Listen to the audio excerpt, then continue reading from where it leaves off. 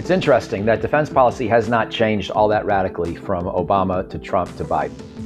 It is an area of considerable continuity, partly because President Trump, for all of his disruptive ideas, he hired people like Secretary of Defense Jim Mattis and then John Bolton, who were much more of a traditional foreign policy mindset and definitely believed in a strong U.S. military and a strong commitment to our allies.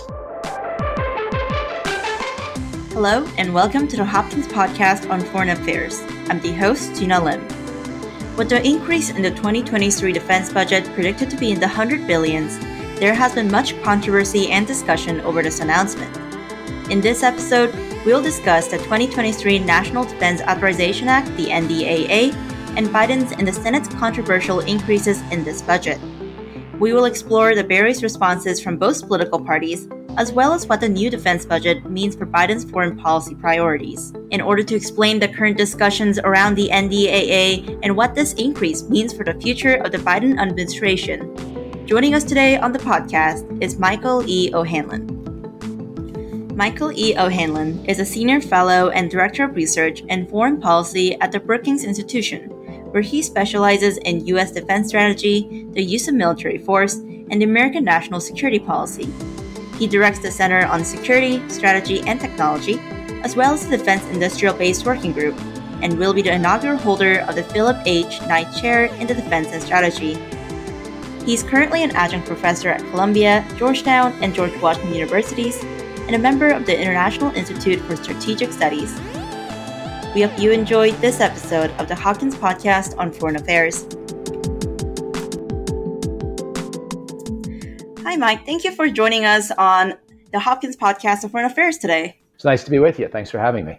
Yeah, definitely. Today, as mentioned, we're going to go over President Biden's defense budget. So to start, could you give our listeners a brief explanation on what the 2022 National Defense Authorization Act and its priorities this year? Sure. So as you know, we are now in the month of June, which means we are about almost three-fourths of the way through fiscal year 2022, and fiscal year 2023 will begin October 1st.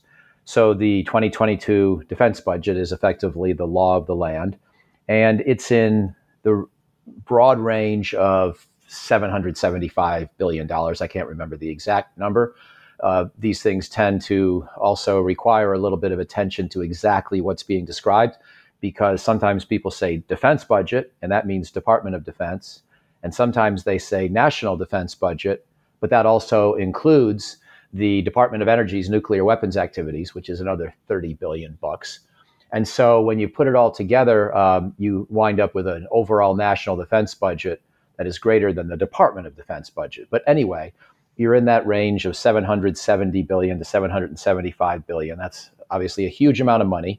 Even after you adjust for inflation, it's substantially more than the Cold War average. And it's more than the peaks of our spending, even during, for example, the Vietnam War. And yet it's for a military that's not that big compared to its Cold War size and shape. So it's an expensive military per person in terms of the weaponry and technology, in terms of really the compensation for our men and women in uniform. They get paid reasonably well compared to people of similar age and experience and education in the civilian economy. And that's a good thing, I believe, in an all-volunteer force. And of course, it's a busy military that winds up doing a lot of things around the world. Even if we're technically not engaged in a major conflict, there's just so many activities that involve exercises or support for the Ukrainians or many other things that keep the armed forces busy. So that's sort of a 101 to the size and shape of the defense budget. And it's just to give you one last figure. The active duty force today is about 1.3 million people, 1.3 million troops. There are about another 800,000 in the reserve and guard. And then there are about another 750,000 who are full-time employees of the Department of Defense, but as civilians. And so you add all that up together, and that's close to 3 million people, not even counting the contractors who make the weapons in private companies. If you add them in as well, you're talking about an overall defense establishment in the United States of more than 5 million people. Right. So that's pretty much, as you mentioned, what the NDAA kind of covers in their budget. But what kind of has drawn attention is this year's Biden's call for $813 billion, or a 4% increase in defense budget for the year 2023. And while 4% doesn't sound like a lot when we're talking in the billions, it is quite a bit, as you probably know. Can you explain the reasoning behind specifically his decision and why there is controversy over the decision? Well, the question of how much the 2023 budget should increase relative to 2022 is now being dominated by the inflation issue. In most years in the last, really my whole career, going back to 1990, inflation wasn't really a big problem. And so you could sort of count on it being anywhere between 1% and 3% per year. And you would just factor that in and sort of to your baseline and assume the defense budget would probably grow at least that much just to keep up with inflation, unless we were in a period of downsizing, like right after the Cold War. But as you know, going back to roughly the Russian invasion of Ukraine in February, although I think it predated that a bit because of supply chain interruptions due to COVID, we've had a level of inflation not seen in this country in decades. And what that means is that 4% is actually losing ground, not gaining spending power, because the expectation is that with monthly inflation going at an annual rate of 8%, a 4% increase in the defense budget from 2022 to 2023 would actually, again, be a net loss in buying power. It would be a real cut if inflation stays anywhere close to where it is right now. And, you know, pretty soon we're going to be several months into this inflationary bout. So I think we can already feel pretty much guaranteed that over the course of 2022, which doesn't, now I'm using calendar year, doesn't quite overlap with the fiscal year, but over the course of calendar 2022, inflation will be at least 5% over the course of that year. In other words, even if it comes down from its current 8% rate, even if it goes down to 3 or 4%, it's still going to average above 5%, probably average above 6% at this point, even if we get lucky and somehow bring the rate down quickly. So you would need at least 6% nominal growth in the size of the defense budget to tread water. Now, that's why the Senate, under Democratic leadership, but with strong Republican bipartisan support, has been increasing the defense budget above and beyond what President Biden requested. So I just saw a press release that came out yesterday from Senator Inhofe, Senator Reid, and they are looking to appropriate somewhere around $850 billion for 2023 for the national defense budget overall. And that would be something like that would be fairly close to a 10% increase relative to 2022. Please don't hold me to the exact numbers, but I'm in the right ballpark. And I think for conceptual purposes, that's the important place to stay for now, is in the right ballpark, because since we don't really know what the inflation rate will be, the question is, should we essentially take the current monthly, or annualized rate of 8%, just take that as our starting point, and then whatever additional real growth we wanted, growth above and beyond inflation, you add that on top of the 8%, and that gets us up to about 10%. So if we stick with the Senate number, which I don't know if we will, but if we were to do that, then you would basically be holding steady plus adding a couple percent in real buying power. And that would be essentially what most people who study the defense budget think is necessary if you're going to stick with the current strategy and most of the current force structure and try to keep, modernizing with weapons that always tend to wind up being a little more expensive than the generation before and a little more expensive than often predicted, because they incorporate new technology. And of course, things like healthcare costs for our troops and their families tend to go up a little faster than inflation. So if you're trying to keep the force excellent and modernize it, you probably need to be a little higher than the inflation rate. And that's why the Senate Armed Services Committee has just chosen 10% rather than President Biden's 4% as their goal for the 2023 budget increase relative to last year, relative to where we are this minute in the 2022 budget, I should say. I just had a question on what you kind of discussed. Maybe some people think it may be necessary for defense budgets to increase or at least maintain the same level with the inflation and taken into consideration. You mentioned some reasons, but could you maybe expand on what are some other reasons why the defense budget may need to increase?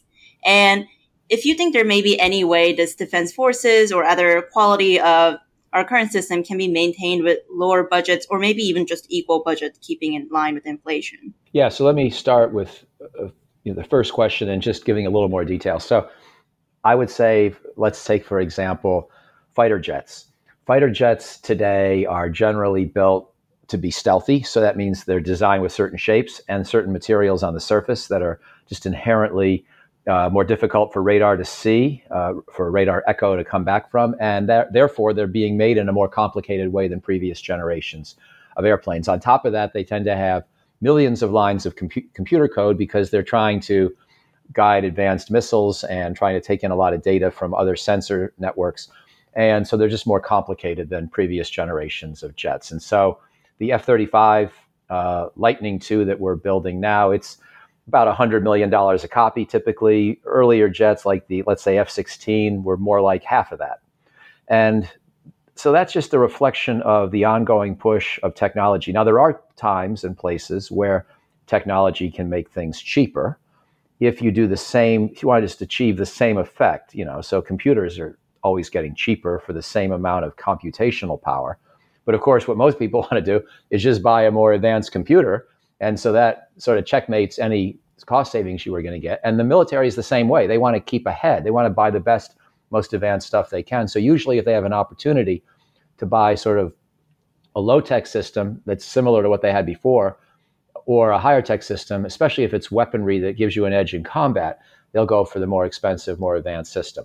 So that's why iPhones keep getting more expensive, and that's why fighter jets keep getting more expensive. Instead of using the improvement in computational power to save cost, most people in both, consumers buying iPhones as well as the military services buying weapons, they opt for the greater capability and are willing to pay for it. Now, every so often you get an exception to that. And with the iPhone, it's the SE, right? A cheaper version that costs less than a lot of their recent vintages. And that happens to be what I own, by the way, because I don't need the fanciest. And then with the military, if they're just doing things like transporting equipment, or if they are performing some kind of a task that is sort of not a combat related task, but it's, some kind of a logistics task or an office maintenance kind of thing.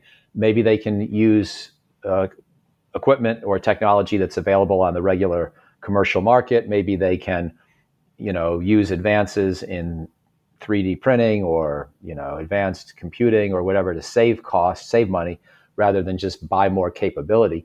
But that tends to be the exception, not the rule. More often than not, they are trying to make the next generation better, more impressive than the previous one. And they're also inventing new technology along the way. There's a certain amount of just the creation of new capability, which means it's very hard to set these things to a schedule and very hard to know exactly what something will cost before you start to make it.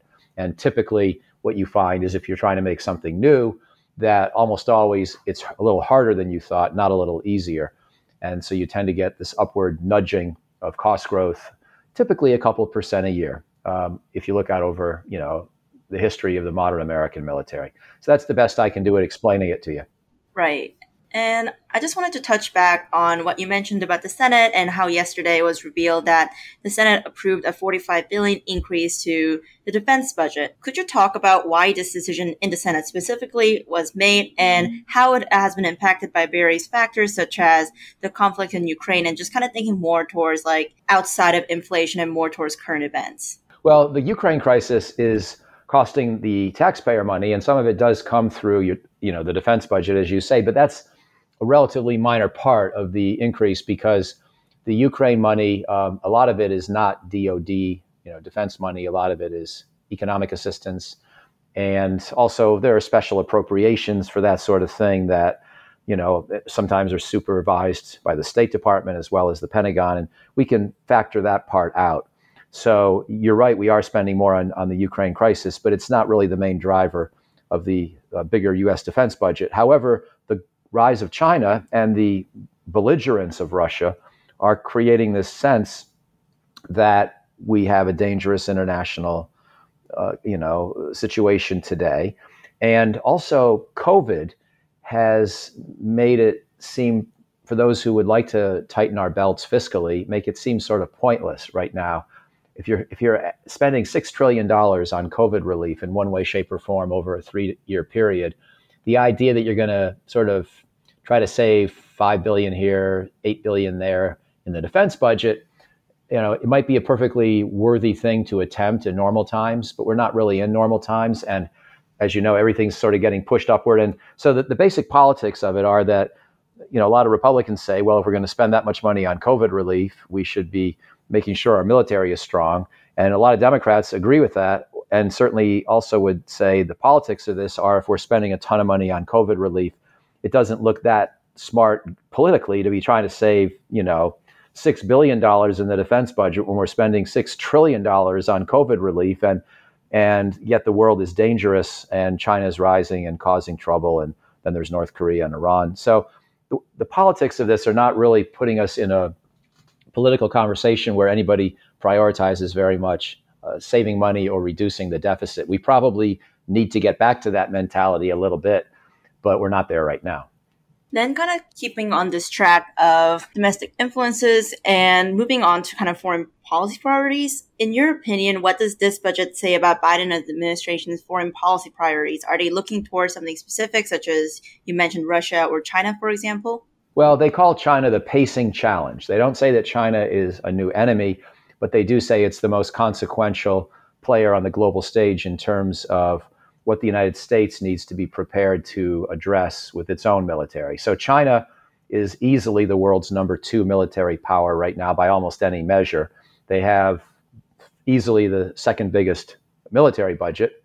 So ours, as we've been discussing, is going to be over $800 billion in the fall in 2023. China's is probably about 250 billion if you count the same kinds of things and then convert to dollars.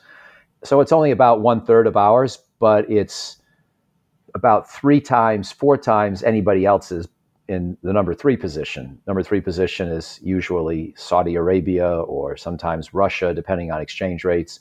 Then we have Japan, Germany, France, Great Britain, all in the sort of 50 to 60 billion range. Then we have countries like South Korea in the 40 billion range, and then Italy and Australia and Canada. And so most of the world's other military spenders, big military spenders, are U.S. allies. So that's one thing we have going for us that's very advantageous, above and beyond the fact that we have the biggest budget on earth. And I should come back to your question, therefore, about how to save, if there's any way to save money, in a second. But I would say that generally speaking, you've got that kind of a rough configuration across the globe. And so even though we're way ahead of China, the problem is that they're growing fast, they're modernizing fast, their military's sort of, newer, flashier stuff in some cases. And most of all, the places we worry about fighting China are close to China and far from the United States, maybe most specifically a possible conflict over Taiwan. And that gives China sort of the home field advantage. And also China has a lot of high-tech weaponry, just like we do, that's very good at targeting ships and satellites and planes and runways and all the big kinds of assets we've gotten used to being able to use with impunity in the last few decades. But we're not going to be able to use them with impunity. So people are trying to diversify where we base our power, how we move our stuff around the world, reduce our dependence on big, slow, visible, hard to hide, easy to attack targets. And that's going to be an expensive proposition, especially if we assume that the places we might fight are far from us and close to potential adversaries. So that probably gets at why the defense budget is still, that's sort of the strategic reason why the budget's still going up so much. And I agree with some of that logic. I also agree that we should take good care of our military personnel and their families. I think if you were going to try to save money, it's not that easy, and I don't think there's that much to be saved.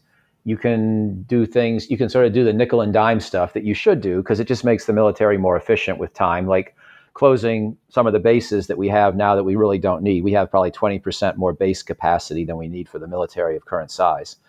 And I don't really want to cut pay to our forces, but you might be able to sort of close some of the commissaries and the exchanges on the bases. The troops and their families love those because they get things for a discount, but it's not always the best taxpayer use of money to essentially subsidize this kind of a store.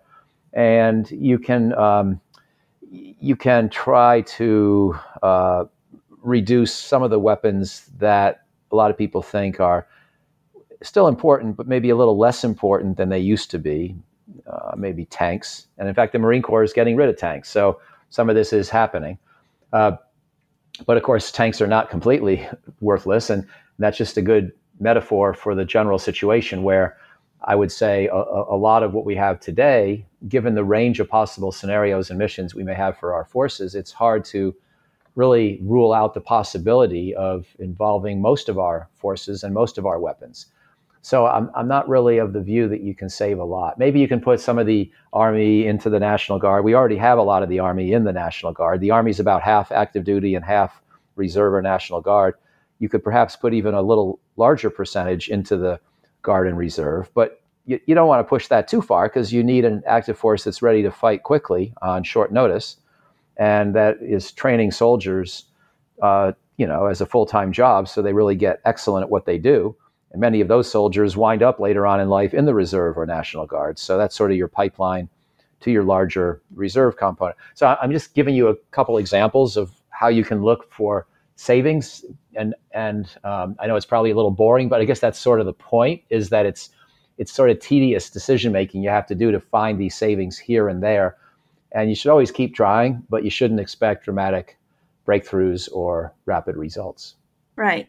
Then, given these issues that you've mentioned in regards to Biden administration's priorities and other factors that do go into the budget, are these new issues that have arisen since, say, the Trump administration, or have these always been kind of consistent priorities, nothing much has changed, and we're trying to just keep maintaining this quality?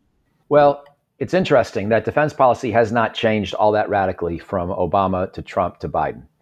It is an area of considerable continuity, partly because President Trump, for all of his disruptive ideas and his lack of conviction that all these American alliances really served our interests, he hired people like Secretary of Defense Jim Mattis and National Security Advisor H.R. McMaster, and then John Bolton, who were much more of a traditional foreign policy mindset and definitely believed in a strong U.S. military and a strong commitment to our allies. And so there was a 2018 National Defense Strategy that was written at the Pentagon under Secretary Mattis, who I know pretty well and really, really admire. And I think he has a lot of Democratic admirers. So whatever modifications he made to the outgoing Obama administration's defense focus on China and Russia and so forth were often appreciated and taken seriously by a lot of Democrats. So yes, it was written during the Trump administration, and you know very well that most Democrats don't really think very highly of Donald Trump. And in many cases, his rhetoric and his ideas were anathema across domestic and foreign policy issues to many Democrats, if not most Democrats. But on defense policy, we wound up not really doing what President Trump's rhetoric would have suggested. We didn't wind up pulling out our forces from any major allied nations abroad. In fact, it was Joe Biden who pulled out of Afghanistan, not Donald Trump, ultimately, and somewhat ironically. And we didn't really scale back, the pace at which we were building new weapons. In fact, President Trump decided at some point, after criticizing the defense budget for being too big, he then decided that he preferred the politics, perhaps, of adding more to the defense budget than Obama had been doing, and sort of claimed that he was the guy who had partly fixed the military and gotten it in better shape. And to be honest with you, I have to say there's at least a little bit of truth to that. So whether it's focusing more on China, whether it's, making sure our men and women are well paid, whether it's having a military that trains well and maintains its equipment in good shape, whether it's modernizing to keep up with China, these are pretty common priorities across both political parties and across really all recent presidents. So it is striking just how much you've seen things continue as before. And the Biden administration is still tweaking its own national defense strategy, which has been partially released, but is partially being revised. That may sound confusing, and I think it is, but that's the state of play. And yet, I don't think there'll be a lot of dramatic shift from that 2018 Jim Mattis Donald Trump strategy, except on a few nuances here and there. Then to perhaps close us up, what specific changes to the NDAA do you predict will take place as it goes through the final congressional markup for the fiscal year 2023? Do you think it'll pretty much just stay similar, as you mentioned, and rise up maybe a little bit? Or do you think there will be more significant changes in the immediate future? I think, first of all, the Congress will decide to add money to the budget. And even though the Democrats are in charge of both houses still, they will actually not heed their own president's suggested defense top line. They'll go above it, and they'll have a lot of Republican support for that. And we'll wind up more in the mid 800 billion range than at the lower end of the 800s. That'd be my first prediction. Second, I don't think there'll be any major dramatic shifts in what makes up today's military. It's pretty hard to change that in 1 year anyway, but I don't even expect that much of an effort to gradually start shifting. We'll keep buying a lot of the same things we've been buying.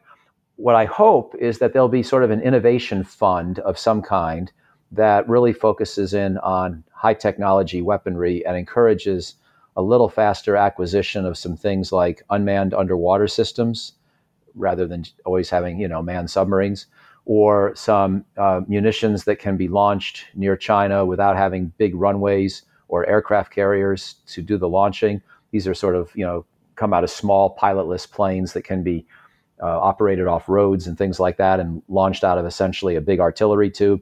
I hope there are some ideas like that just push us into some new creative territory.